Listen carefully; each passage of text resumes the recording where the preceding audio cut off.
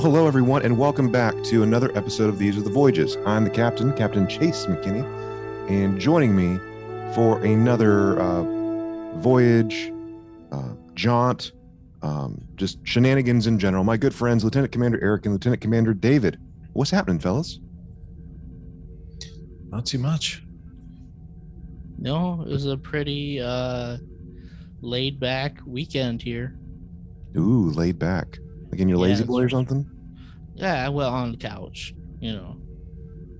Fantastic. I went to a tea house today. Ooh. A tea house. Yes, I drank tea and had a really nice breakfast sandwich, and then had little tea things like little cucumber sandwiches and scones with clotted cream, and it was very nice. Fantastic. I guess the real question is, David, did you spill the tea? Well, metaphorically and literally, yes, both teas were spilled at some point or another.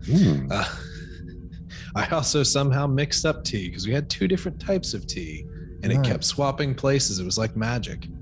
Was any of it like? No, what? Go ahead. Were you looking out for the timeline? I mean, maybe, or just some random magician, showing up there.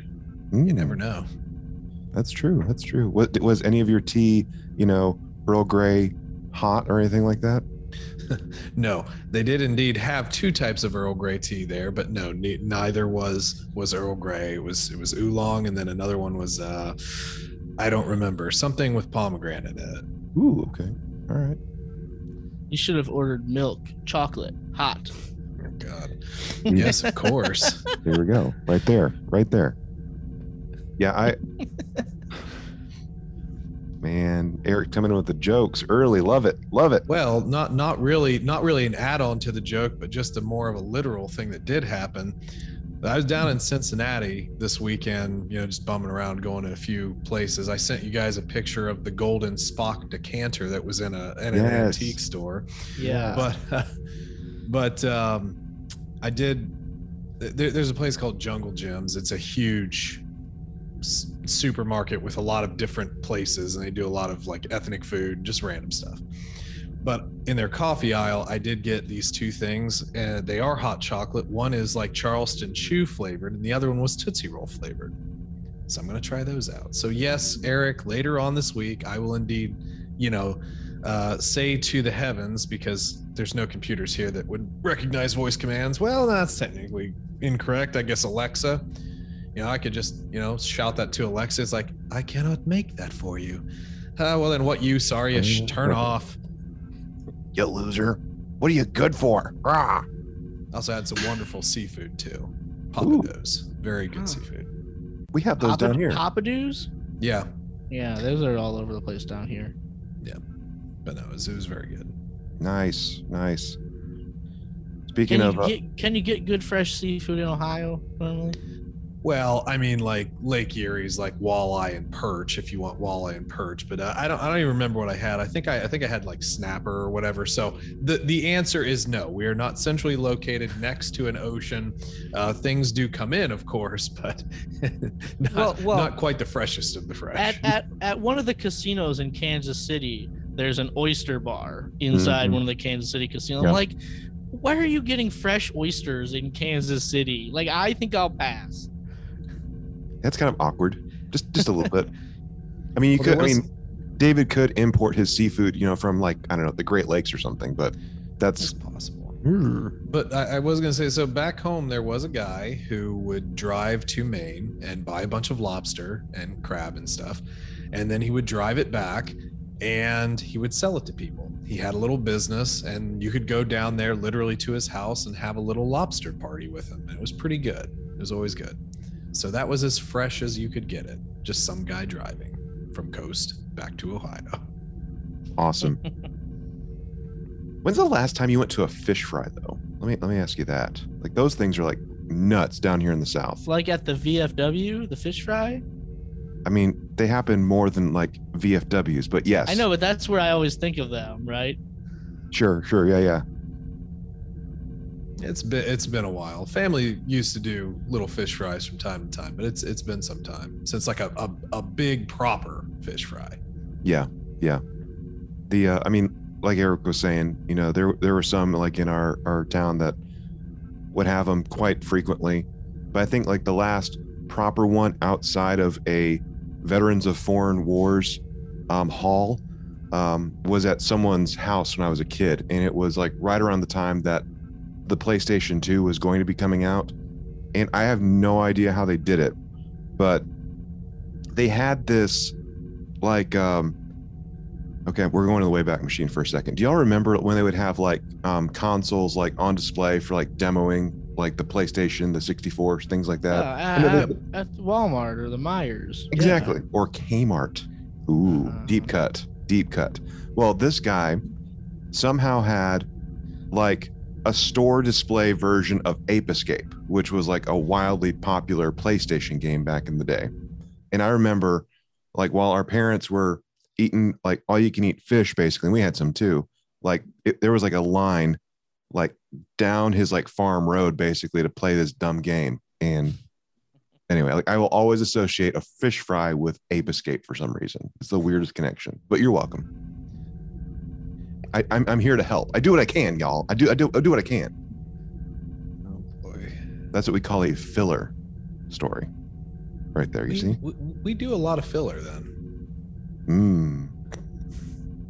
Maybe. How about you, Eric? I know you said that you were pretty lazy around the house, easy weekend type of thing. Yeah, absolutely. Did really nothing all weekend. Just okay. Sat around the house. Yeah. I watched King Richard earlier today, right, with Will Smith, about Venus and Serena Williams. We were watching Euphoria. We started watching that because it's there. Why not? That show is not realistic, by the way. Anybody looking for a realistic portrait of high school, don't look to Euphoria. Yeah, we all know now that Eric went to a nerd school. I mean, Chase and I went to the same high school. We went like all the preppy kids, man. Like there were so many preps at Grand Blanc. Shots fired, y'all. Sorry about that. No, but I just brought that up because you were talking about J.J. Abrams before we started, and whoever directed that definitely took some influence with the lens flare. Lens flares. I don't understand the aesthetic of lens flare. You don't feel like you're just in there with them? You're just there. It's like I feel like I'm there. No, I don't. So my first elective merit badge back in the day was cinematography. And I took it at a merit badge college. And I remember this had to have been 1998. Wow. When this happened. And I distinctly remember my merit badge counselor telling me not to point your camera at the light source because it's going to flare up and it's going to give you a bad shot. And what do we have today, folks? Tons of lens flares. You're welcome. Well, listen. Have you ever heard the meme or seen the meme? You don't tend to hear memes. It's like English teachers when a student breaks the rules and it's like an angry face. But then English teachers when an 18th century author breaks the rules, they love them, like big happy face. Oh yeah. It's like, so you gotta learn the rules first, then you can break them once you become like an expert or whatever. Yeah, that's exactly what I tell my students actually. Like you learn all these like micro skills, like you have to learn the basics before you can learn the shortcuts, before you can like find your own way of doing it. Basically, there's a reason why we learn the right way before we basically ignore it later on. What I'm taking from that conversation is Eric is basically saying that J.J. Abrams is the best director he's ever seen.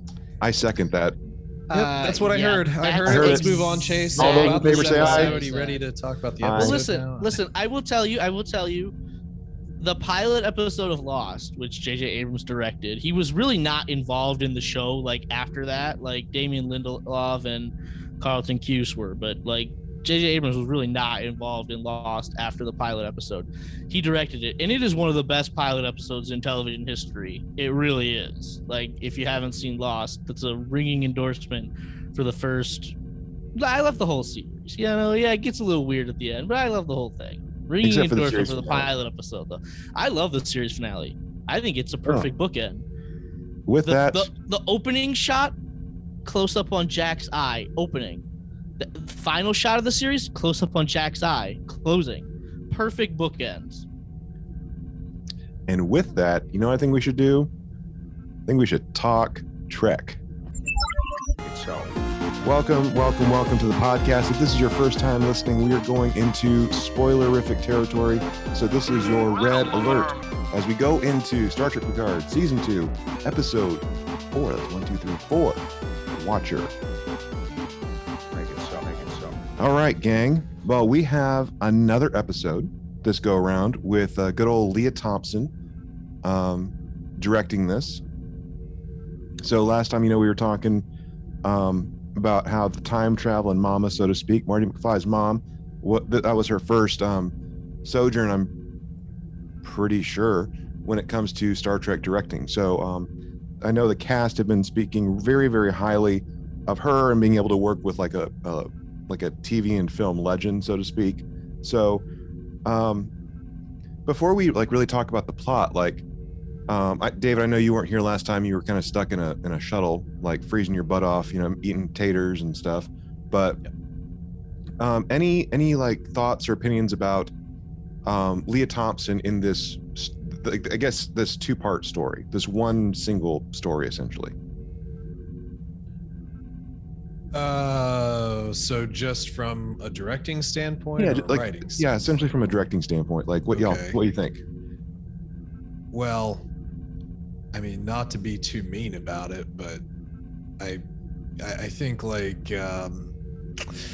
just from what we've seen recently, I think one of Discovery's biggest pain points is just that everybody's so darn awkward. It almost feels like they're not really getting together as a cast. Sure. And the one thing I will say about this series, the Picard series, is that I don't know if it's better acting or not. I guess you could peg it on better directing of actors or something like that. Maybe just better acting. I just don't know how I would necessarily do that right at this very second. But with kind of the exception of kind of turning Rafi extra mad recently, I think that the overall product just feels a lot better. It just Sure. feels a lot better. Now that the content is a different story, but and I'm not saying it's bad or anything like that. It's Sure. a different story. But I think I don't really mind the aesthetic of things, shooting of things, the look of the show seems good to me. How many times did I complain about special effects in Discovery just being kind of janky at times, or textures being weird or whatever, pyro guy going nuts. So I think in this it just feels like more budget. It just feels like more of a budget. So I'd probably have to watch more to really make an accurate comment on directing, because I just Sure. don't know. I don't know if it's acting or if it's directing at this point. And Sure. for me at this point, I would say acting. Well, I think from a directorial standpoint, these two episodes were pretty easy to direct. There wasn't really a lot going on, right? And that'll lead into some of my criticism of this episode that we'll get to later on. Other than the car chase, there really wasn't a lot that I think would have been difficult to direct here. There was a lot of walking and talking, a lot of standing and talking, right? A lot of things that I think were easy to direct, in my opinion. Sure. But the only thing I would say to that, though, is think about a Discovery filler episode versus this somewhat filler episode. Well, I also think this show in particular has two well-established characters to draw on, right? In terms of Picard and Seven of Nine, Sure. whereas Discovery is trying to create its own characters as it's going. And so I think from an acting perspective, when you have those two well-established characters, maybe that's writing as well, it becomes easier. Sure. I know that I rated last week's episode a lot higher than Eric did, or not a lot higher, but just higher than Eric. And for the most part, like I'm somewhere. I think I'm like somewhere between what y'all are saying. Like I guess maybe it is like an unfair question to ask at this point, like what the deal is. Like, is it acting? Is it directing? But that being said, like I felt like I could see like a little bit of a difference in terms of like the product that we were getting from the characters, like the character portrayals that we were seeing. One of the interviews of sorts, one of the conversations that was taking place was just how, again, we were talking about this at some point in Discovery, I want to say, about like an actor's director, right? Like where the director themselves has been an actor, so they understand like what it's like to be on both sides of the camera and how to get the best, or quote unquote best, you know, out of the people that are, you know, portraying a role or whatever.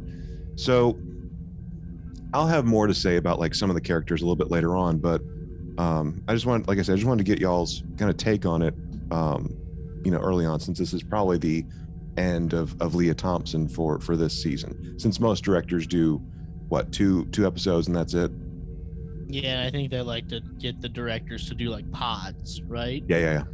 Like you're directing these couple episodes right in a row, so there's some continuity, and then the next person will direct a couple in a row. Yeah, just as a slight book into that, though, Chase, I would say that, you know, just from the standpoint of actors, directors, I really think it does matter what the show subject matter is, because I think we've rocked certain episodes that Jonathan Frakes had directed. We have. Oh, I've been critical of, you know, of some of the Frakes directed episodes, especially in Picard. I've been very critical of them. Yeah. So that, I don't know. I get where you're coming from, and I think that conventional wisdom would say, if you've done a thing, you could potentially be better at doing something adjacent to it because you understand the whole shot of it. But yeah, I don't know. I think as we've all sort of said at this point now, we just need to see more. Yeah, sure. All right. Well, let's get into it. So, just like every episode, like we have like the recap, and after a little while, we finally we get into it. And of course, with this particular episode, we're continuing right along with last time. So last time, Rios was being taken away by ICE agents, and we heard Picard trying to come over the comm badge, trying to get his attention to kind of like hear like what the heck's going on. This time, though, we're getting the reverse perspective, right? Where we're back on La Sirena, where he's trying to like do all these like hailing attempts, you know, like on the comm badge or whatever, and it's not going through very well at all. And from there, it's just a matter of like, oh shoot, well, you know, they don't have like the repeaters, the relays like we do in the future, which, well, duh, of course they don't. It's freaking 21st century. Of course they don't have that technology yet. Apart from like satellites, though. Like, I would think like you could do something like with satellites to like ping that. I mean, that's just my thought. Like, you know, like the aliens in Independence Day, or Jeff Goldblum in Independence Day. They could tap into our own satellites. There we go. There we go. But anyway, yeah. So the La Sirena's not working, right? Because the Borg Queen zapped all of its power, right? So they can cloak the ship, but the, you know, environmental doesn't work, right? Which, okay, that's why would the cloak work, but the environmental controls not work? So it's too cold. So they have to take refuge inside Chateau Picard, which is abandoned. It's been abandoned for almost 100 years because, no, I actually like this story, this like explanation. I do too. Here. You know, the Nazis, when the Nazis invaded and took over France, right? The Picard family fled, and the Nazis used it as a base of operations, and the Picard family fled to England, which is why we've got a little bit of a English accent here. Which this has been something that people have been kind of a buzz with, in terms of, oh, so this explains why we have an English speaking, or, you know, an English accented Frenchman, basically, because of like, you know, fleeing to England or whatever, and like the tunnels like being like the place where like they, you know, they were safe and everything like that before they eventually came back and took up residence once again at Chateau Picard there in Labar. Yeah. Yeah, I mean, it's cool, but the reason why we went there I thought was kind of goofy. We can cloak a ship, but we can't somehow make it a few degrees warmer in here so Girardi doesn't die of shock. And instead we're going to Chateau Picard so that we can start a fire. I mean, yeah. I don't want to nitpick. I don't want to nitpick. It's fine because I also did like when they showed up here, and I love history stuff. And even if it's make-believe history, it's still fun to relate to it. But it's like, how much power does a cloak run? Probably a lot. Probably a lot, yeah. Yeah.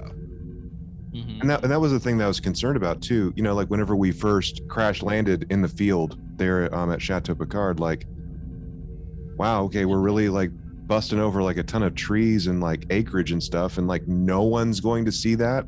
No one heard it. Right, no one Yeah, heard but that for miles. Like, are you kidding Spaceship me? screaming down through the sky and just clunk, clunk, clunk, clunk, clunk right into the trees and the ground. Well, nobody really noticed a Klingon ship that left a giant imprint and, you know, like one of the largest parks, you know, just it's fine. You know, there's just a giant imprint in the grass. It's cool. Totally fine. Totally fine. Yeah, let's But Go like, ahead. anyway, I actually enjoy these small little character moments because this is a much more character-driven show.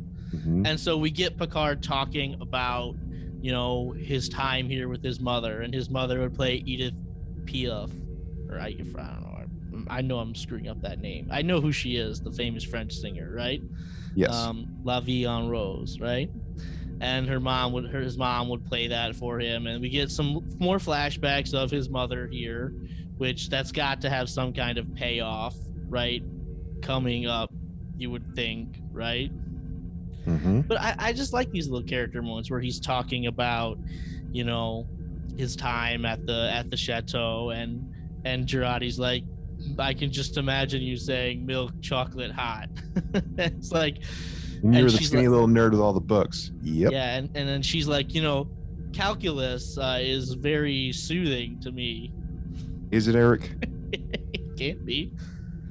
I just need to take a derivative. Like, I could do derivatives all day. I'm still The waiting real- for the how to do calculus for dummies videos that you made. It's fine. No, but I enjoyed this little scene of the two of them just sitting here, and like subconsciously her mind is doing the 15, like kind of like Data did the 3s in the episode where they crash into the Kelsey Cause and Grammer. effect. Yeah, cause and effect. Yep. And so her mind is doing the subconscious 15s. She moved 15 beads on the abacus. She picked up the 15th volume of the encyclopedia, and then she picked out a 1915 bottle of wine. Mm-hmm. And they So- deduced that means it's the 15th, tax day, right? There we go. In April Los the Angeles. 15th. Yeah. So I'm going to ask a dumb question, and I'm also asking this for the sake of any listener that might be wondering it as well. But how does an abacus, work in terms of like sliding it and like stuff? It's like addition and subtraction. Okay. Right? You move beads and you move back and forth. So they just like symbolize like one. Is that what it is? Yeah, there's different place values too, right? Okay. I think I've seen like, don't they have like some of those like in like the play area of like children's like Yeah. PD, yeah, they do. pediatrician office or something? Mhm. Okay, that's weird. Freaking abacus at a pediatrician's office. It's fine. Kids are smarter than me apparently. It's fine. No big deal. So yeah, like we realize that there may or may not be something on the 15th. At this point, we're just assuming that it's the 15th, but we don't know for sure, which is 3 days from now, which I think was essentially the same thing we've been hearing this whole time. Like we have 3 days to save the world, basically, and three days to save the future. So from there, do y'all want to just keep going down like the Picard timeline, like the Picard storyline, or do y'all want to? What do y'all want to do? Up to you. Go for it. So from there, we're heading back, and we have to get other systems powered up, like such as like the communication stuff. We have to get, make sure essentially that the transporter is also going to, stay up and running as well. Since, by the way, we're in France, other side of the pond, and we're beaming people to freaking LA. I'm just waiting for the transporter to break down, and they have to like book something like on Air France, somehow. You get a little Indiana Jones like Travel by map. Yeah, travel by map. Yeah. I'm just waiting for a travel by map. See, it's not going to happen, but I'm waiting for it. I don't have any problem with transporters working over that long distance because we transport across the entire planet a bunch of times. I know we do, from dude. Space down to the planet, like. I know we do, but like the thing is, like in this episode in particular, they're just talking about like stuff just like breaking. So I'm just waiting for the transporter to crap out on us, basically. Sure. Mm-hmm. Yep. Picard is going to meet who he thinks is the Watcher. Mm-hmm. Mm-hmm. And so we end up in the place that we were in episode 1, an alleyway. Forward Avenue. Oh, by the way, 10 Forward is right there. And we walk in, and it's still the bar. It's Guinan's bar, thinking we're going to run into Whoopi Goldberg. We don't run into Whoopi Goldberg at all. It's someone completely different, a much younger, much different Whoopi Goldberg. And he sees this Saurian brandy, right? And he's about to pour himself a glass, and Guinan, younger Guinan, maybe, comes out and starts to accost him. Like, hey, man, bar's closed. If you're here to raid me, you're a little early, type of thing. Bar's about to close for freaking ever. And they end up finally talking and saying some things and starting to have like a little chit chat. And at some point, he's like, you're an Elorian. Type of thing. She pulls a shotgun on him. Yeah. Yep. Like, who the heck are you, dude? Where are you from? Truck not France. France. No. Not just France. Like planetarily speaking, where are you from? That was well, it's good. like in Star Trek 4, right? Let's do the callback. Kirk said, he's like, where are you from? The marine biologist, I forget her character's name. But she says to Kirk, where are you from? He's like, I'm from Iowa. Like, I mean, technically you are, but that's like not the whole story. And the same thing, because I'm from France. So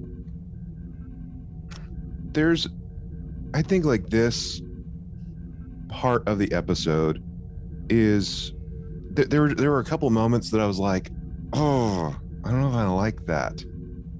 And I hate to say that one of those moments was with Sir Patrick himself. Whenever he like beams down into the alleyway outside of 10 Forward, he does like this mannerism, like where he places his hands on his head and he's like kind of like taken aback, kind of surprised. And that just like felt so, I don't know, high school drama class to me. Like it didn't seem like it was genuine. Like it didn't seem Shakespearean actor. No. Yeah, I can see that. It felt off. It felt off for the caliber of actor that Sir Patrick is. And like this kind of happened a few other times, like just in like some minor interactions that he was having with Guinan in the bar at times. So I'll leave that alone I'll leave it alone. But I think the dog I think the dog was his dog. I think Luna was actually his dog, if I'm not mistaken. Number 1? Yeah. Well, I mean, I don't think number 1 is brown. This dog was gray. No, I think it was like his dog, like Patrick Stewart's Patrick dog. Stewart's dog. Okay. Yeah. So he does a lot of advocacy work for pit bulls and does a lot of rescues in general. So I know he has a ton of pit bulls, and I'm 99% sure that's one of his. which would make sense, you know, for the dog doing so well on set and, you know, all the cues that needed to be done. So anyway, I'm sorry, Eric, I interrupted you. I think this is where we should just take a moment and talk about, I think, what the entire internet and Star Trek community has been talking about since this episode came out, right? We show up to 10 forward. It's not Whoopi Goldberg. It's a different actress. That's fine, like, because it's a much younger character, and you know, Whoopi Goldberg, you know, they could have done de-aging like they did, you know, like Star Wars has done with Mark Hamill, right? But I don't think that would have worked for as long as Guinan was in this episode. Mm-hmm. But I mean, even Chase, you were like, Guinan? Question mark? Like, is this Guinan? Because Guinan doesn't recognize Picard here, right? And this has got a lot of people like, is this some kind of continuity error with the writers? Did the writers make a mistake here? And this, I think the whole internet has been like in a feud trying to figure this out. Like, is this an error? Is this not? And I think it just makes my head hurt, because obviously we have this episode Time Zero, right? Which I know is one of Chase's favorite episodes, right? Where we go back in time to 1800s San Francisco. We meet Mark Twain. Guinan is there, right? And that's the first time Picard and Guinan meet, right? And then she kind of helps them, right? And then when at the end of Time Zero, they meet and they're like, Picard finally understands like why they have such a good relationship because of this Time Zero episode. And if that happens in the 1800s, the whole idea here is that we have gone back in time to before the divergence in the timeline, right? That was the whole point. We've gone back before the change happened. So if we've gone back, that incident in the 1800s from Time Zero should have still happened. So Guinan should recognize Picard, but she doesn't. So why did that not happen? Is it because we have traveled back in time from a future that is different from the future that we were in before? And so that's why Time Zero never happened. And it's just confusing. Like, and it makes my head hurt. And David, like, this is why we don't like time travel anymore, because things like this make my head hurt and it makes the internet fight. Well, I think the point is this is an alternate timeline or alternate universe. This isn't saving our timeline. This is effectively saving another alternate. But is it? Because that's not what I understand. Well, so the thing is that if everything, yeah, and I know that's kind of the tough part, but I had read a little bit internet wise on there, and I'm not going to try and quote it because it was like several days ago and I don't remember. Yeah. But there was somebody connected with the show. I don't remember if it was a writer or whatever, so it doesn't really matter. But I think Terry that they were Matlas. trying. Terry Matlas. He was the one that was talking about it. Yeah, in particular. He's the showrunner. Yep. Yeah, maybe. I don't know if that's specifically who it was or not. But at any rate, I think that the idea was they were kind of creating an alternate here because so this timeline is where, you know, we obviously we have the whole evil Picard empire where he wouldn't have made that, or he didn't, in quotations, make that trip back. So yeah, that's sort of the whole thing, the reason why I hate the time stuff, because you just make your own rules and there is no continuity, and that's the problem. Mm-hmm. Because if all things being relative, if you went back before the break, that means that time would have stayed the same and Picard would have made the trip, thus meeting Guinan in the 1800s. But was it really the 1800s? Yes. In that episode? Yeah, Yep. because Mark Twain 19th was century. Okay, gotcha. Sorry, just wanted to make sure. And I think that you can.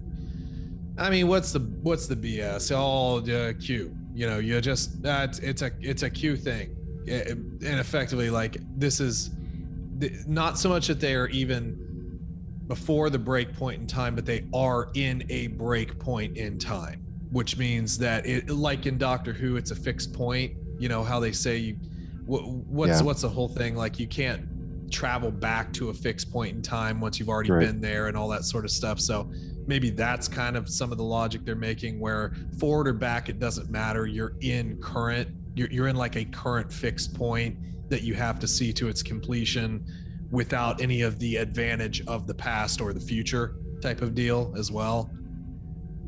See, this is the J.J. Abrams thing that I wanted to talk about. Yeah. And- And by the way, I'm not trying to justify or say that I like it. I think it's dumb, but whatever. That's time. So I might get some flack on this, but I'm full disclaimer, I am not trying to be disrespectful. Okay, so let me just put that out there right now. Star Trek 2009.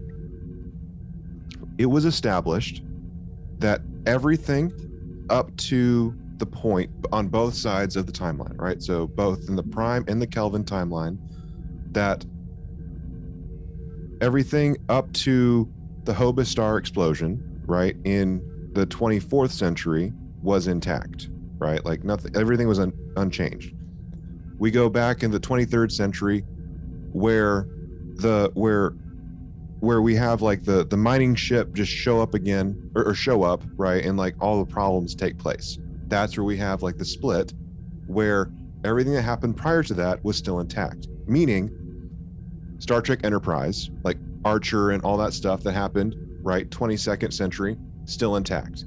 Everything that happened in the 21st century, still intact. Okay. So this is where like I sound kind of funny, but I'm not trying to be too funny about it. We get to Star Trek Into Darkness. Okay. With everything that we see in Into Darkness, and there is a point to this, by the way, we end up getting Benedict Cumberbatch as Khan. Okay. But yet Ricardo Montalban was the original Khan, who was alive and well in the late 20th century. So by all accounts, we go from we go from like a Ricardo Montalban, who should be Khan, to a British guy as Khan. There should be some continuity. Nothing should have changed that particular character from 20th century to 23rd century, regardless of the timeline, regardless of whether it's Prime, it's Kelvin, it's whatever. So y'all listening can disagree. You gents can disagree with that if you want to, but that's just like something I want to point out for a second. With this, it was stated straight up, the divergence happens at this point. Okay, 2, 3, 4, however many days from now, right? Like whenever we were hearing about it, that this is where things start to go sideways. So if we follow the J.J. Abrams rules of timelines, I'm going to go out on a limb here and say that it should. I mean, since Kurtzman is part of the Abrams school of story of story writing and whatever and filmmaking and stuff like that, that very idea should be intact. That if we say, regardless of what we're going to say here in a second, but if we say that this should happen at this point, that this is the event, this is the nexus event, if you will, for all the Loki fans out there, that needs to be, reset or whatever. Guinan in the 19th century, along with Picard, should have happened. Like all that should be in place. This backwards, wibbly wobbly, timey-wimey nonsense that we're talking about, that because the Federation timeline never happened, that Time's Arrow never happened. I'm sorry, I have issues with that. And yes, part of it is probably because Time's Arrow is like one of my comfort food episodes of Next Gen, and I go back to the episode all the live long day, but it's problematic. It's highly problematic, especially from a J.J. Abrams, story point. Yeah, but we are people who overanalyze this. So we get together and we have 2-hour-long discussions about this every week, and we poke and prod every detail. I think Terry Matalas said they came from a future where the Federation didn't happen, so when they go back in time, Time's Arrow didn't happen, and that's it. And in his mind, there's no discussion. Like, that's just it, right? But now here we are, like, overanalyzing it. But that's the thing. Like, if Yeah, okay, yes, I agree, Eric. But like that's the thing. Like if we go back to the point, right? Like this is Confederation, and I'm holding my fingers up like a fork, right? This is Confederation, my index finger, and this is Federation, my other finger, right? They still come down at the same origin point. They just diverge in the woods, so to speak. Yeah, but then are we in the same universe though? Because what's the theory of multiple universes? Is that anything that could happen will happen in another universe, where you could name someone who was in a eugenics program, Khan, who happened to be British instead of whatever they were trying to pass off Ricardo Montalban as. I'm just saying that, like, it doesn't make a lot of sense, but you could logic your way into anything.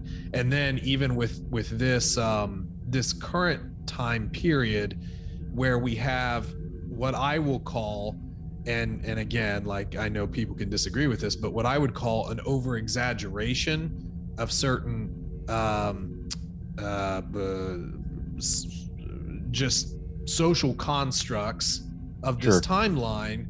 You could almost reason that this is a timeline where there was a far more aggressive human race that was actively looking towards the destruction of their planet, that had an overzealous federal agency called ICE, of which we have now, that has, you know, just little differences.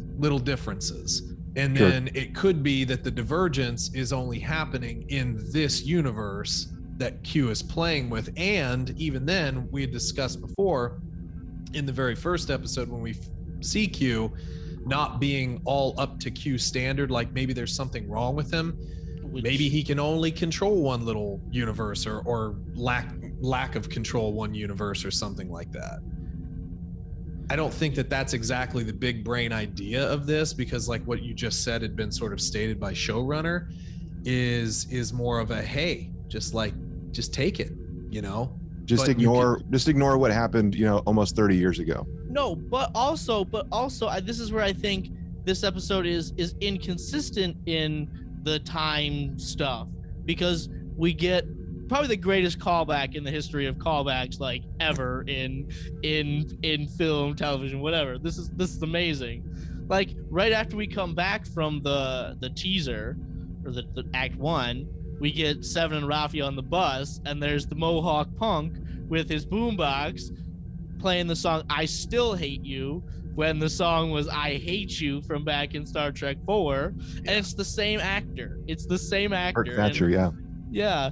And when Seven's like, can you turn that down? He grabs his neck, like, to protect himself. Like, I'm sorry, I'll turn it down. So we're talking about, like, that Star Trek 4 incident happened, right? Like, that happened. Like, but that had to happen if the Federation happened. And now we're saying, well, the Federation didn't happen, which is why Picard going back in Time Zero didn't happen, but the Federation did happen, and Star Trek 4 happened. So we've got this inconsistency in our time stuff, and it just makes my head hurt. Well, that's just it. You know, 1986 is safe and 2024 is not. So there we go. Well, look, maybe Confederate Kurt had to come back for whales. Maybe they still needed whales, okay? You never know. They just did it all over again. Wow. I like it. No, I agree with you guys.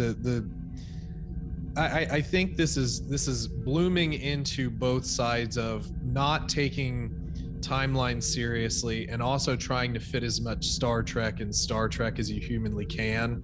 So that little tiny thing where he holds his neck like he's gonna get pinched or something, that is, I think that they just really thought that'd be a cute callback, as opposed to actually thinking about what that means to the sequence of events in a timeline. Yeah. You know what I mean? Yeah. In like what you're about to say here in like 10 minutes, basically. Yeah. More or less. So, okay. Well, we've talked that to death, but yeah, I just wasn't a fan, just because Time Zero is like one of my all-time favorite episodes of Next Gen. Moving on. Yeah, and then so Guinan is closing down this bar, and she goes out and she's giving this social commentary to Picard on, like, what's happening. And And listen, Star Trek, like there are people online that are like flaming this episode for its social commentary and its I'm doing air quotes for the people that can't see this. It's woke liberalism, right? Right? Like those are not my words. Those are like Right, the people on right. the internet. They're just flaming this episode. But like Star Trek has always been progressive and left leaning. Like Yep. and there are also people that are complaining that this episode is not subtle. And it's definitely not subtle at all. Like this new Trek era we're in is not subtle with its social commentary, like at all. But I would argue that the original Star Trek probably wasn't all that subtle either back in the day. Like we watch it now, we're like, okay, I can see the Cold War era parallels it's trying to make. But like, look at the episode Let That Be Your Last Battlefield. Like, just think about that. He's left on the right side of his face. He's white on the right side of his face. And they're totally different, as if that means anything, right? That's like, right. That's not subtle. That's like hitting you over the head with a sledgehammer. But like this episode, it's not subtle in its social commentary. And like Guinan is going out there and Picard is like, change is happening. Change is possible. Change can come. And Guinan says something like, yeah, well, it's easy for someone who looks like you to be able to wait around for change rather than someone who looks like me.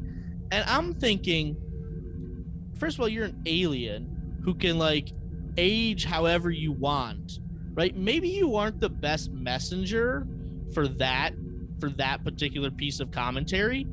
And then she says something later like, the people that are oppressing us change their hoods for business suits. I don't know. Something about that didn't sit right with me. Well, I don't know if either of you had any issues with that statement. I mean, I see where you're coming, but the only thing that I would say about the heavy-handedness is that when you're talking about, say, in the 60s, where there were very blatant instances of racism, or whatever ism we want to put out there, I think the parallel to now is that there are there are probably multiple sides, but there are sides that don't necessarily identify the sort of racism that this is pointing out, or the sort of whatever ism that this is trying to be so blatant about in the show. So, and this is where you kind of get into the word woke, and where some people have trouble is why are we awakening? Why is there a wokeness? Because I don't see it. Now, I know for a fact that there are instances of racism today. There are absolutely instances of it. I'm not denying that. No, exactly. Yeah. Sure. I don't want to paint that at all, but there are definitely people in the society today that, because they don't see it, they can't acknowledge it, and then you attack the core idea because it feels like you're being beat over the head with it. But yes, it was very blatant, and it took several shots, including the racist aspect of it, the mismanage of government, the potential disappearing of, in quotation, illegal immigrants, and then also a shot at the business class where it's indiscriminate. Well, there's multiple sides of the business class. There's a small business class, which are barely making it by. There's this, instances of businesses that can't keep afloat or barely keep afloat. The fact that 50% of all businesses or more fail within the first year of them even being in operation. Or are you just trying to point out big business?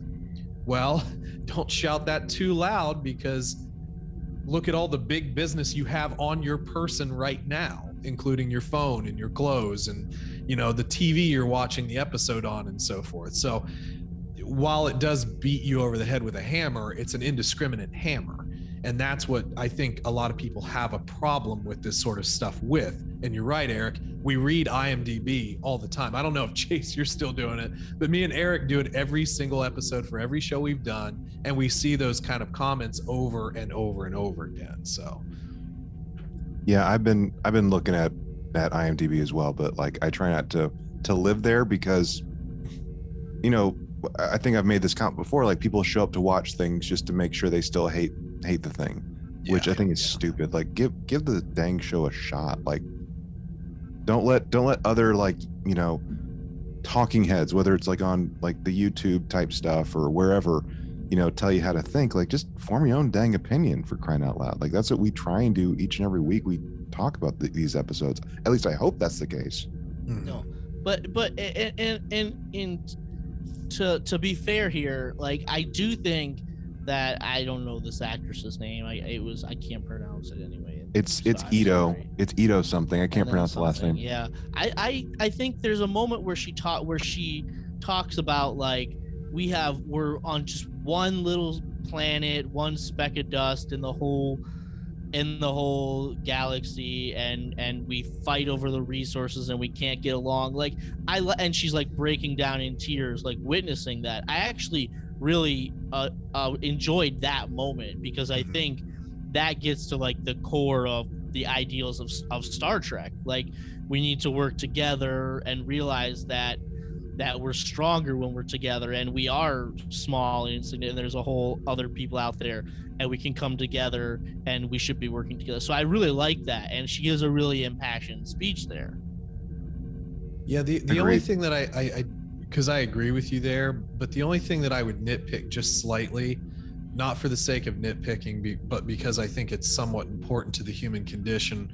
She says something to the effect of for their own convenience, you know, like destroying the planet for their own convenience, over harvesting for their own convenience. I think that it's a bit broader than simple personal greed, because the person working in a coal mine isn't necessarily doing it for their own greed. They're doing it for the ripple effect down the line, their families, their community, and so forth. Do they want to do it? No. What's the alternative? And what we have to sort of keep into scope is that the only reason why we, a human race in the scope of Star Trek, got to the point that they got to, they had a third world war. They had a massive third world war. Okay. They had to make the changes because they were on the brink of self-annihilation. And unfortunately, the human condition does sort of dictate some of that, where faced with annihilation, we might make change, but when things are downplayed, why would I jeopardize my family's future? Why would I jeopardize my grandkids' future? I'm just going to keep chugging along. So that's the only thing that I think is a little bit off here for me. And coming from like a literal alien, somebody who's not native to the planet, they might say that based upon their own experiences, but it's like, okay, so then what's the alternative? What would you suggest? How would you suggest that we get over the sort of that kind of, and it is sort of a small-minded thing. And I mean, not to drag this on too much, Chase, but think about voting. Think about voting, how you have a lot of people saying that one vote doesn't count. Well, why doesn't it count? Why doesn't one person's effort count? Why does it have to be belittled to something so small? When you belittle those big decisions to something so small, then how do you make big decisions? Sure. So that's why I think it's necessary for us to value the small decisions, because the small decisions create a platform where you continue to build and you build and you build to the bigger decisions and so forth. So again, I'm done. I want to offer something up, and I know this isn't necessarily theory crafting, but it kind of is, and we can talk about it maybe. But one thing that we know that's supposed to take place leading up to first contact, right? Like the birth of, United Earth and, warp drive and the future of the Federation and Starfleet, et cetera, et cetera. One thing that we know that's supposed to happen is World War III in Star Trek. And I had to look this up real quick, but this World War III in canon starts in 2026 and it lasts for roughly 27 years. Oh, really? I thought it happened in like 2050. Like, because in the movie First Contact, they say it's about 10 years after the Third World is. War. It is. So it goes from, roughly 27 years. So it ends in 2053. Like we remember Riker saying, as they're, I think in orbit or whatever, 600 million dead type of thing. Like, so easy to assimilate, like from the Borg standpoint. So I offer this up, and I know like we're the ones that like hyper analyze the things, but just entertain me for a second, humor me for a second. What if it's not necessarily like we're trying to prevent this one little thing from happening, but what if we're trying to prevent World War III from happening? Like, we need World War III to happen in order to have humanity coming together for warp drive, for warp travel, like with Cochrane and Lilly and stuff to do their thing. Maybe it's kind of out there, but just something that's kind of coming to mind from a canon perspective, a timeline I think perspective. World War III needs to happen for It our needs to Star happen. Trek future to happen. We can't be trying to prevent World War III. I mean, yeah, I agree. But like we're playing a game of shenanigans right now with the timeline. Anyway. That's why you don't mess with time. Yay, shenanigans. I swear the next person that says shenanigans is gonna get pistol whipped. Shenanigans. Anyway, let's carry on, right? Picard finally like says his name to Guinan. He's like, my name is Picard. And for some reason, like hearing that name is when she finally decides to help. I'm not exactly sure on what it was about the name. If she's experiencing some, problem with time and that name resonates with her somehow. It's not really explained, but she's like, I'm not who you're looking for. You're looking for a watcher or a supervisor, people who are like set out to protect the timeline, kind of like the TVA and Loki or whatever. Right. And so they're not fans, but I'll take you to one. Right. And like that's the thing. Like, I never thought Guinan would be the watcher. She's always described as a listener. Never a watcher.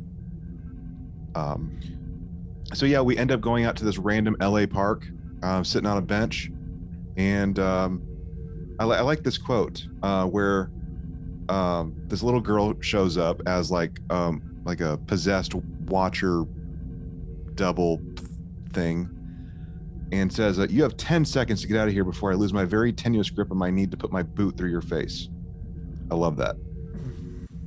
Yeah, but like, okay, so these people are being like possessed by the Watcher to lead Picard, but like, and the possessed person keeps changing. It's like, we're doing this to make sure you're not followed, but like, they're only moving like 10 feet each, right? It's like, this is like the worst, like, let's make sure you're not followed and let's switch people and switch directions like ever. I mean, I could still see the park bench in the tunnel from like where they were. I'm not trying to be funny. Like, I could seriously see the park bench in that tunnel. It's like, this is the worst. Let's use subterfuge to switch people and switch directions to make sure we're not being followed, like, ever. Right. And then, oh, look, there's the person right there standing at the end of the tunnel. Yeah. And it's a human-looking Laris. It's Orla Brady with an American accent instead of an Irish one. So, God bless her for that one. She looks like a human, and Picard says Laris, and she says, I don't even know. Does she even say anything? Well, he says, "Are you a friend of Guinan's?" And she's like, "Absolutely not." Oh yeah, absolutely not. Yeah. And then they like disappear. She like touches them on the shoulder, and they disappear in like a blue mist. This seemed like it was like a deep cut with like. Oh, I think a lot. The internet is also in like a tizzy about this being a deep cut, like because Guinan called them supervisors, and they like disappear in a cloud of like blue smoke. Yeah. Very similar to Gary Seven, who was a supervisor in the Assignment Earth episode. And, Chase and I, we read that book long time ago now, right? About the eugenics wars, where Gary Seven was like the main character, which is not canon, but It's not. yeah, like using the supervisor and using the blue mist. A lot of people are like, is this some kind of a callback? Is the Watcher going to be one of these supervisors? Is it somehow going to be related to that episode? And that's it for the Picard story for this one.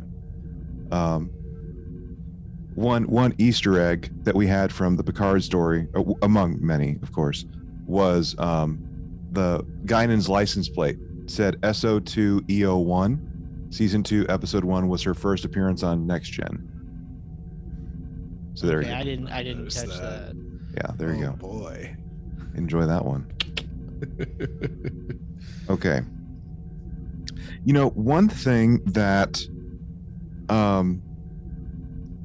that we heard Girardi say as we were moseying up on out the La Serena was, you know, we got to watch out for butterflies, right? You can't step on the butterflies, man. Oh my gosh, there were so many freaking butterflies in this dang episode. Literally. So you really the main opening shot essentially is Rafi and Seven showing up at the clinic, which is Las Mariposas clinic, right? Which is Spanish for butterflies. You had the possessed girl in the park wearing a butterfly design dress. Butterflies all over the freaking place. And I was looking like in my second viewing of the episode, I was looking in Chateau Picard trying to find butterflies somewhere in there just to see if like there were butterflies in all the different story points, for crying out loud. I don't know if y'all noticed that at all. It's pretty cool when you're super clever. This whole butterfly effect, like that one butterfly can change everything. I've never like been a fan of that idea. That Ashton Kutcher movie like gave me nightmares for a while, by the way. Yeah. So yeah, we go in, we're trying to gather this information, and we go hunting, and we end up at the LA like precinct, like PD precinct or whatever. Rafi's given some attitude, like, what do you mean? Like, aren't you like, you know, local police? Shouldn't you know this crap? And I don't know, they're just probably not in the system, dude. Like, chill the heck out. And like this random dude's like, you're in the wrong place, man. You need to be looking for ice. No, but Cool. like twice in this episode, when we show up at the clinic, you better find your friend before you never find him again. And then at the police department, you better find him before you never see him again. Like, ice cannot make people just literally disappear like they're going to like Guantanamo Bay or something, like, or any type of secret prison. Like, ice cannot do that. Like, that's just not the way it works. And like this storyline of ice as just this big boogeyman bad guy, like, they're doing it here. Orange is the New Black, I said this last week, did this in its final season as well, which was like total fiction. Like, nothing about that rings true. And like, it just upsets me that we're like, the police are portrayed as such bad guys. Like, this again is this like Hollywood fascination with police as being the bad guys. Like, they're not. And ice cannot just make people disappear. And like, when they're in this holding cell, I know I'm jumping from the Seven storyline to the Rios. Like, Rios just leave him alone, dude. And the ice guy is just like tases him just nonchalantly. Look, I'm such a bad guy that I can just tase you and think nothing of it. And he almost smiles when he's tasing him. Like the boogeyman police officer, federal agent. I hate that storyline, that idea. Sure. I mean, look, you can't discount that there are always going to be some bad nuts in every trail mix. You know what I mean? There's always going to be a story. There's always going to be an issue. There's always going to be. I know for a fact a few of my own, so I know. But like, It's going back to the earlier conversation about being social commentary in the extreme. I get it, but at the same token, it's really, really hard to justify painting these folks with this brush when we're still here today. This is our time. And if you constantly expose fear of those around you, eventually it leads to bad things. And it doesn't matter if it's in a fiction or not. And this is like the whole thing with I'm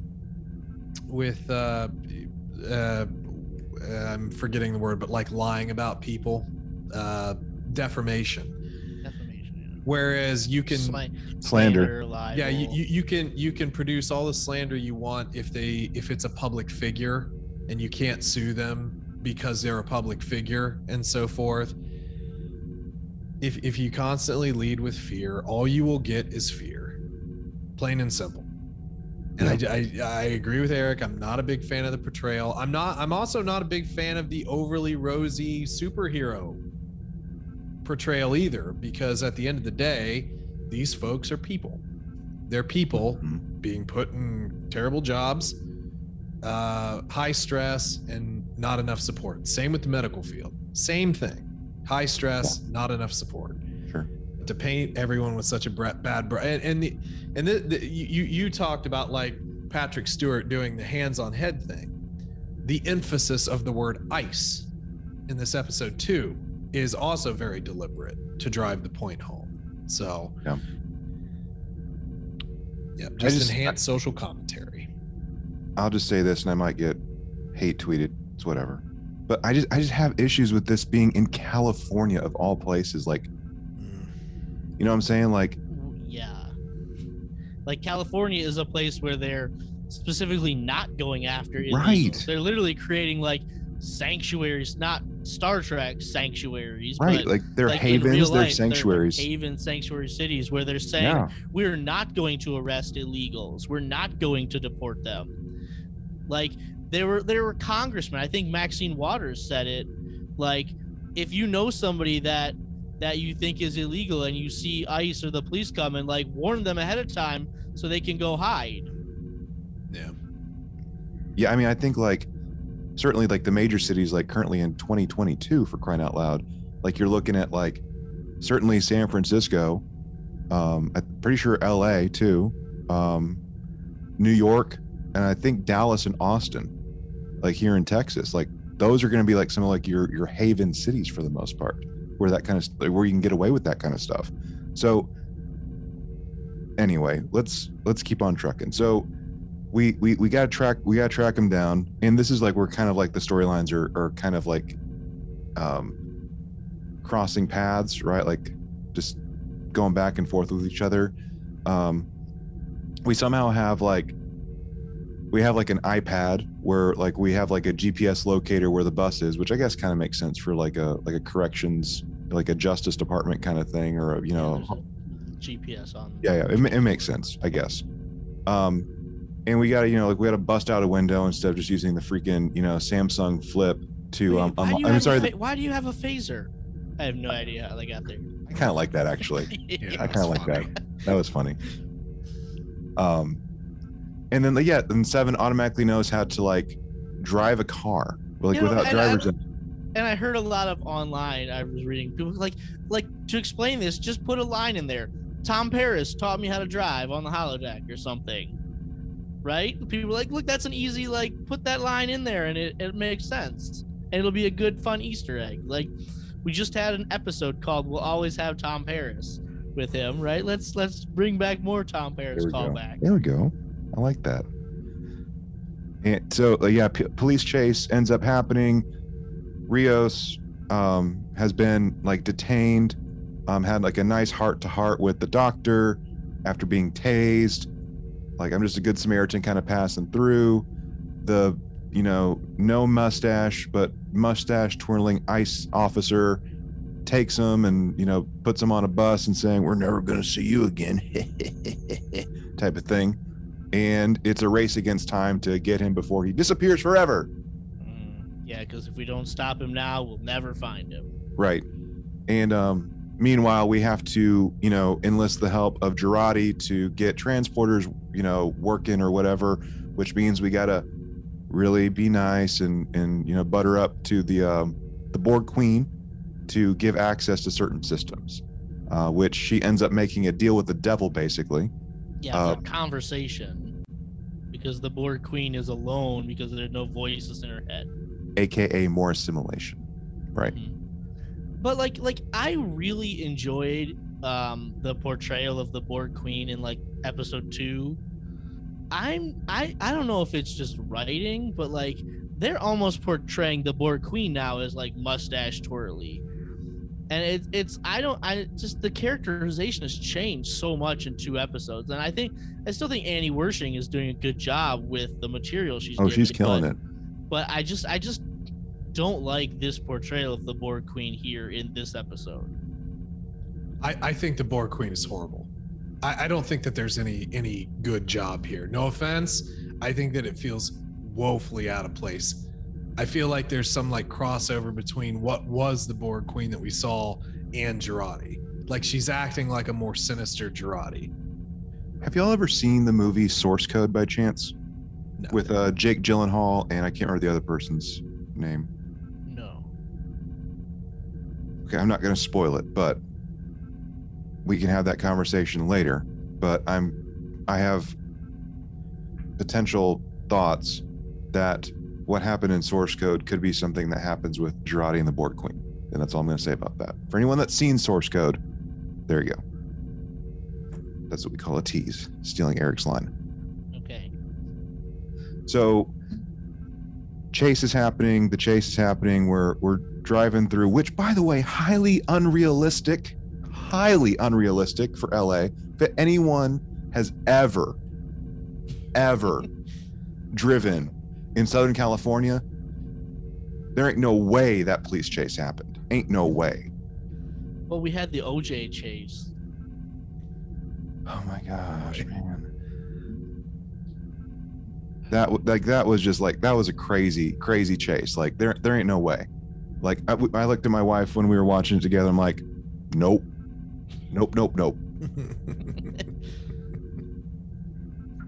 Having driven down the 1 and on the 5 and between Burbank and LA and everywhere in between, nope. Even for an out of towner, nope, not gonna happen. Okay, so we finally get things working after we've played nice and made a deal with the Borg Queen. Please beam us away. Oh, by the way, hit the brake because we can't quite do moving objects yet, which is kind of awkward. Okay, and we beam to this random hill. And the bus isn't quite there yet, but it's like super like dramatic. Like it's about to show up at any second. Like I felt like there was gonna be a sniper show up randomly. Like we're about to like snipe something. Like we're on a hill, like middle of nowhere. This is like straight out of 24 for crying out loud. I swear, just without the beaming. Yeah, I know we gotta stop somebody on the bus, right? Right. This is Jack Bauer. I need to commandeer this bus. Federal agent. Do. Okay. What am I missing, guys? I feel like I'm all over the place. I think that's it. Are we there? We have the little coda at the end, right? Yep. Where I think there's a lot going on in this little tiny coda. We show up. We're outside of the Jackson Roykirk Institute, which is the name of the creator of the Changeling. No, sorry, not V'ger. I'm sorry. Yeah, sorry. The episode The Changeling. Nomad. Yeah, that Kirk like logics the machine to death, right? That's like the first time he does that. Jackson Roykirk is the creator of that Nomad device. Yeah. Then if you look, Q is narrating this, like, and he's got this newspaper open, and there's a name. It says like Brenner opposes unionization, and that's the name of the person that Jadzia was working with in the episode Past Tense, right? The person who like she had the fortune of meeting, who then helped them hack into the Sanctuary computers so they could all tell their stories, right? So there's that little thing there. And then if you look at the date on this newspaper, this is interesting. Like, I didn't see this when I was watching it, but good. There are good people out there that take screenshots of all of this stuff and post it. The date is given as January of 2024. Interesting. The date on that newspaper is from January of 2024. And we know we're in April of 2024 right now. Huh. Ain't that something? So that's like, what's that all about? Right. Well, and then the young woman that, you know, is reading a book, she's reading a Dixon Hill novel, by the way, which I did also appreciate that little comment that Girardi made. Look at you, little Dixon Hill. Yeah. And the novel is written by Tracy Torme, who wrote that episode, The Big Goodbye. There we go. Look at that. Right. And he's talking about, I don't forget what Q's saying. He's like, you can't do it. Like, you, no matter what, you can't do it. You can't do it. And then he like snaps his fingers and nothing happens. Like, well, that was unexpected. You know, one thing I'm thinking, and this is theory crafting, I'm thinking that perhaps there are two Qs. Like, we have Q from like our timeline, and then we have like Confederation Q, so to speak. So like a Lorca thing? Like, what are you doing? What are you doing, Chase? Stop opening these stupid doors. You're welcome. Here's the door. Here's your sign. No, but I think this goes back to like episode 2 where Picard said, Q, you're not well. Yep.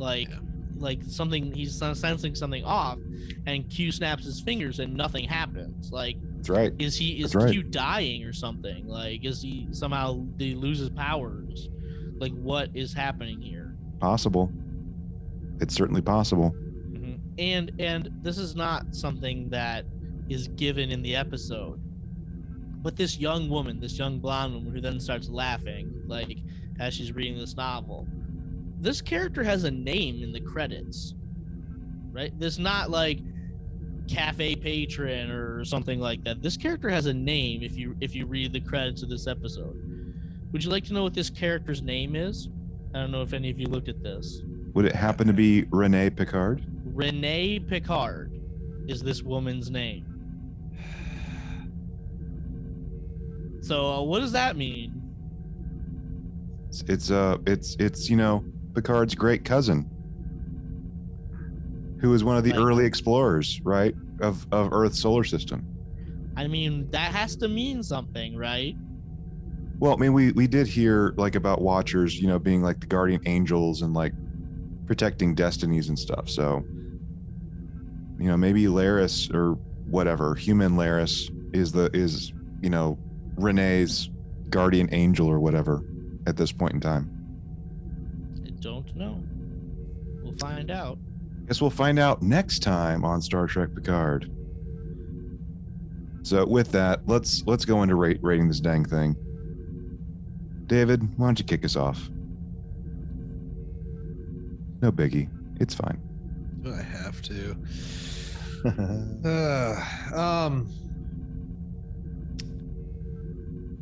So thank you both for pointing out all of these little tiny things that I didn't necessarily see. I have never enjoyed going that deep into anything. Eric's reading credits. He's looking at the credits. I don't. Yeah, my face dropped so much when he said that, and like, now I don't want to, guys. I don't want to anymore. I was so pumped for this. Like, first episode was like, oh, this is gonna be cool. All right. I don't even know where to start, really. Do you want me to go and then you can collect your No, thoughts? I can fumble my way through it for the next 10 to 15 minutes, Eric. I'll be okay. Very well. I'm a big boy. I've got my big boy shorts on. I'm not wearing pants. They're just shorts. Not wearing pants at all, actually. Well, I'm not gonna point the camera down. Anyway, so look, I definitely think at its surface level, there wasn't much happening, really. You're just sort of in cleanup mode from kind of flying in blind. There wasn't much of a plan. I think that the heavy-handedness is going to turn some people off with some of the social messages. I can kind of, I'm not trying to be hypercritical of it, even though I think that they're very conflated. I don't mind young Guinan. I think that was fine. The sequence of events is fine, although the biggest problem is just over talking the stupid time stuff. That's where I start to lose so much interest. And you guys talk a lot about like first and second and third watches and so forth. So I did watch this when it came out first day, and then I watched it again today, and it didn't hold my interest at all today. I didn't really watch it today at all. It was just kind of in the background as I was editing my other projects and so forth. So, but it's all about this stupid continuity, and I feel like we're gonna get kind of a lame answer. It's the same lame answer that we got with the burn. It's just I just want some writers to write some original, or at least not science fiction that I keep hearing. I don't need to keep having these stupid deep cuts. Like, I don't want to have to look at the what's the after show that you guys keep telling me I should watch, but I totally never will. The Ready Room. I don't want to have to watch the Ready Room. I don't want to have to like look at articles and so forth in order to deep dive into all their Easter eggs and stuff. I kind of just want to watch a good show. Now, that being said, I do think that the acting's better than Discovery. I think that the look is great. So I'm not like stylistically taken out of the show, but it's just moving at such a snail's pace for me that I'm having trouble keeping focused on sequence of events and so forth. I don't like angry Rafi. I mean, I understand why she's angry. I just don't like overly angry Rafi. The overindulgence in the ice stuff, I'm not really caring for that, but I just kind of want a Picard show to be about Picard. I just want to follow Picard. That's all I want to do. I would just want to, in a nice little safe space with Picard, and just go there. I don't really like the portrayal of the Borg Queen anymore. I just don't. It seems unnatural. There was a line in there talking about like poetry, and just the way it was delivered, it's like that would be cool for anything else except the Borg Queen, but everything's just different. So I'm not going to flame it like everybody on the internet, because at least the first time I was somewhat lucid while I was watching it. It was there. I was sort of in it. I gave last week's a 7. I'm probably just going to hang out right at like a 7. I'm just going to say 7. Okay. Eric, what do you got, man? Well, I called last week's episode a filler episode, but I said that's not the worst thing you can call an episode is filler. Like, you know, not every episode can be action-packed where important things are happening all the time. Sometimes you have to slow down and do your exposition, right? You just have to. And so I didn't mind last week's episode, which was filler. The problem that I have is now you have basically 2 filler episodes back to back, where really not a lot has changed, like from the end of last episode to the end of this episode, right? You know, at the end of last episode, Rios is in police custody. At the end of this episode, Rios is in police custody. At the end of last episode, Seven and Rafi are looking for Rios. At the end of this episode, Seven and Rafi are looking for Rios. So those characters are in the exact same position that they are at the end of this episode where they are at the end of the last episode. And it's like, why did we spend a full episode and we didn't advance their storyline really at all? And so my problem is 2 filler episodes back to back, where you could have figured out a way to write these 2 episodes into 1 episode. And that's where, like, I have a problem with the writing, because a better writer would have been able to tie these 2 episodes together.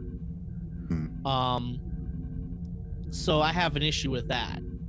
I also have an issue like Seven and Rafi's relationship makes no sense to me, and it probably makes no sense to a lot of people because I said this last week as well. Their relationship that we've seen on screen does not, from last season, does not make sense for their relationship now. If you have not listened to the audio drama, which I have not, which I'm sure most of the people watching this have not, their relationship doesn't really make sense. Like, Sure. I like some of their interplay here, but like it just doesn't make sense to me because I haven't seen all that extra. And so, like David said, I shouldn't have to be looking for all this other content to have the show make sense. Like, the show needs to make sense in its own right. And I feel like in a certain extent, maybe it's not.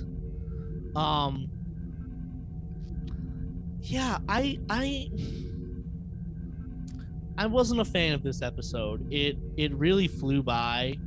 And I'm also not really a fan of like ending every episode on like a cliffhanger, essentially, which is what we've really done in a sense. Like, I think to a certain extent that gets boring for me. Like, let's wrap up the episode and then let's start next week, doing something else. Like, every single episode here has to like end on some cliffhanger moment, which that gets old for me. I don't know if that gets old for either of you, but that gets old for me.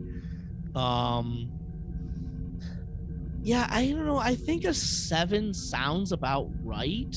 I mean, maybe like a 6.8 to a 7, somewhere in that range. I don't think I want to go much higher than a 7. I don't think this is as good as last week, which I gave a 7.3, which Chase just reminded me. But yeah, I don't think it's not terrible. It's certainly better than a lot of what we got in Discovery, but I don't know, 6.8 to 7 sounds right. So what do you want, man? 6.8. 6.8. Okay. I was kind of like thinking to myself, but 24, they did the hook every single week. But that's a different type of show. That's like that show's gimmick. Yeah. We got to have a hook going into the next hour, for crying out loud. So right, that's the gimmick of the show. Yeah. All right. Well, this episode I didn't completely mind, but I don't know, like we didn't really go very far. Like I said in last week's episode in our recap, like you got to have development that's taken place, right? Like you like in terms of, like Eric said, like you can't have like shoot 'em ups happening all the live long day in every single episode, like you have to have like the slow moments to really help the overall story like come together and breathe and stuff like that. But I mean, I like the points that like both the guys are bringing out with Watcher. Like we had all that to have just this one little bit about the Watcher. Like that was it. Like the Watcher was like what, 5 minutes of the episode, basically. Like from the park bench to the foggy square, right, in the tunnel was like roughly 5 minutes. I don't So even know if it was that long. If that, yeah, you're right. If it was even 5 minutes. I'm not gonna give it like a, I don't even know what do we say this was rating on IMDb, like a 5 something, 6 something? 6.5. Yeah, like I'm not even gonna go that low, for crying out loud. Last week I gave this thing a 7.8. Did I enjoy it? Sure. Did I have some issues with it? Yeah.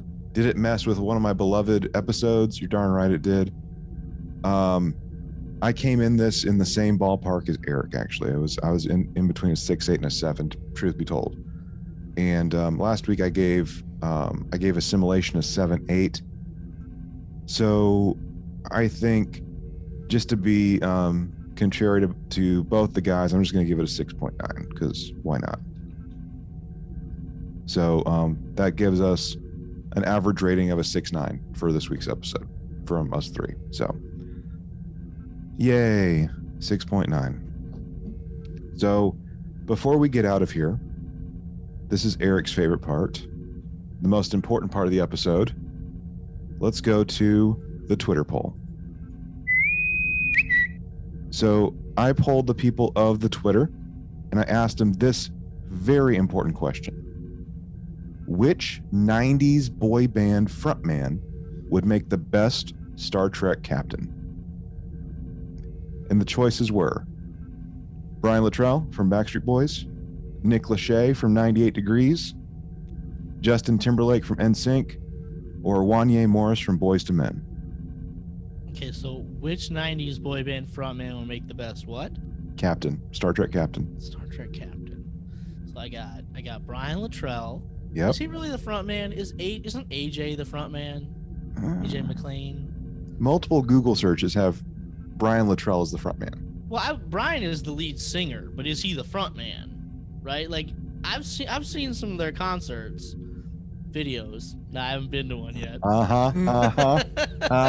And Sure. AJ is the one who's like interacting with the crowd, like talking to the crowd like you would think a front man would. Brian Or is is it the lead hype singer. man? Or would that be the hype man, my dude? No, like Flava Flav, the Yeah. hype man. Yeah. No, Brian's definitely the lead singer. So we got Brian Luttrell, Nick Lachey, JT, Justin. Yep, JT. and some guy from Boyz II Men. Wanya Morris from Boyz II Men. I mean, who would make the best starship captain? Mm-hmm. I mean, I feel like people are gonna say JT because he's the biggest star and the most recognizable name out of that group. But man, Brian has a special place in my heart because I love the Backstreet Boys. Just don't go breaking my heart. Don't go breaking my heart. Hey, that was from like 2018 or 19. It's a new Yeah, one. man. I'm gonna go with Brian. Going with Brian. All right. David, did you vote in this one, or do you Dude, want to vote in this I one? have zero idea how to answer this question. Like That's I great. can't. I literally. I remember looking at it and I said, "This is the first time I do not know how to answer this question," and I don't. I don't have an answer for you. No idea. Okay, fantastic. All right, so let's go to the results. So in fourth place with 0% of the vote, Nick Lachey from 98 Degrees. All right, here we go. In third place with 25% of the vote, Wanya Morris from Boyz II Men. All right. So it's coming down to Backstreet and NSYNC. All right. The runner-up in second place with a third of the vote, Brian Luttrell, Backstreet Boys, which means our winner is Justin Timberlake. NSYNC beat Backstreet. What's up with that, man? Well, yeah, he's the bigger name, the bigger star. I mean, it's tearing up my heart having to report this to you, you know. I know, right? Yeah, I was thinking about this. Like, I mean, I see Brian as like more of like the Kirk, like out of this group. Well, AJ was the bad boy, right? The one in and Yeah. out of, Yeah, in and out of rehab. Yeah. yeah. You guys know not like way too much about this. David, you are the same age as us. You lived through the boy band wars of the late 90s. Yes, and while you were clearly, getting your dance steps together, I was just too busy with True. rock and roll. There you go. Oh, Lord have mercy. Well, that's it, everyone. Hope you enjoyed this. Oh, Lord have mercy. Let's get out of here, man. This has been a minute. Let's get out of here. So, guys, thank you as always for the conversation. This was a fantastic conversation. Like, not that our others aren't, but like we had a lot to say, and I felt like we kind of did it like a little bit shorter than normal, which is kind of weird. Anyway, guys, thank you so much for that. Everyone out there in listening land, what did you think of this episode? Would you rate it like a 6, between like a 6, 8, and a 7? Is it higher? Is it lower for you? Do you agree with IMDb? Did you flame it? You praising it? We would love to hear. Let us know. Open up hailing frequencies and send us stuff to trtvpod@gmail.com. or a voice-only transmission to 817-752-4757.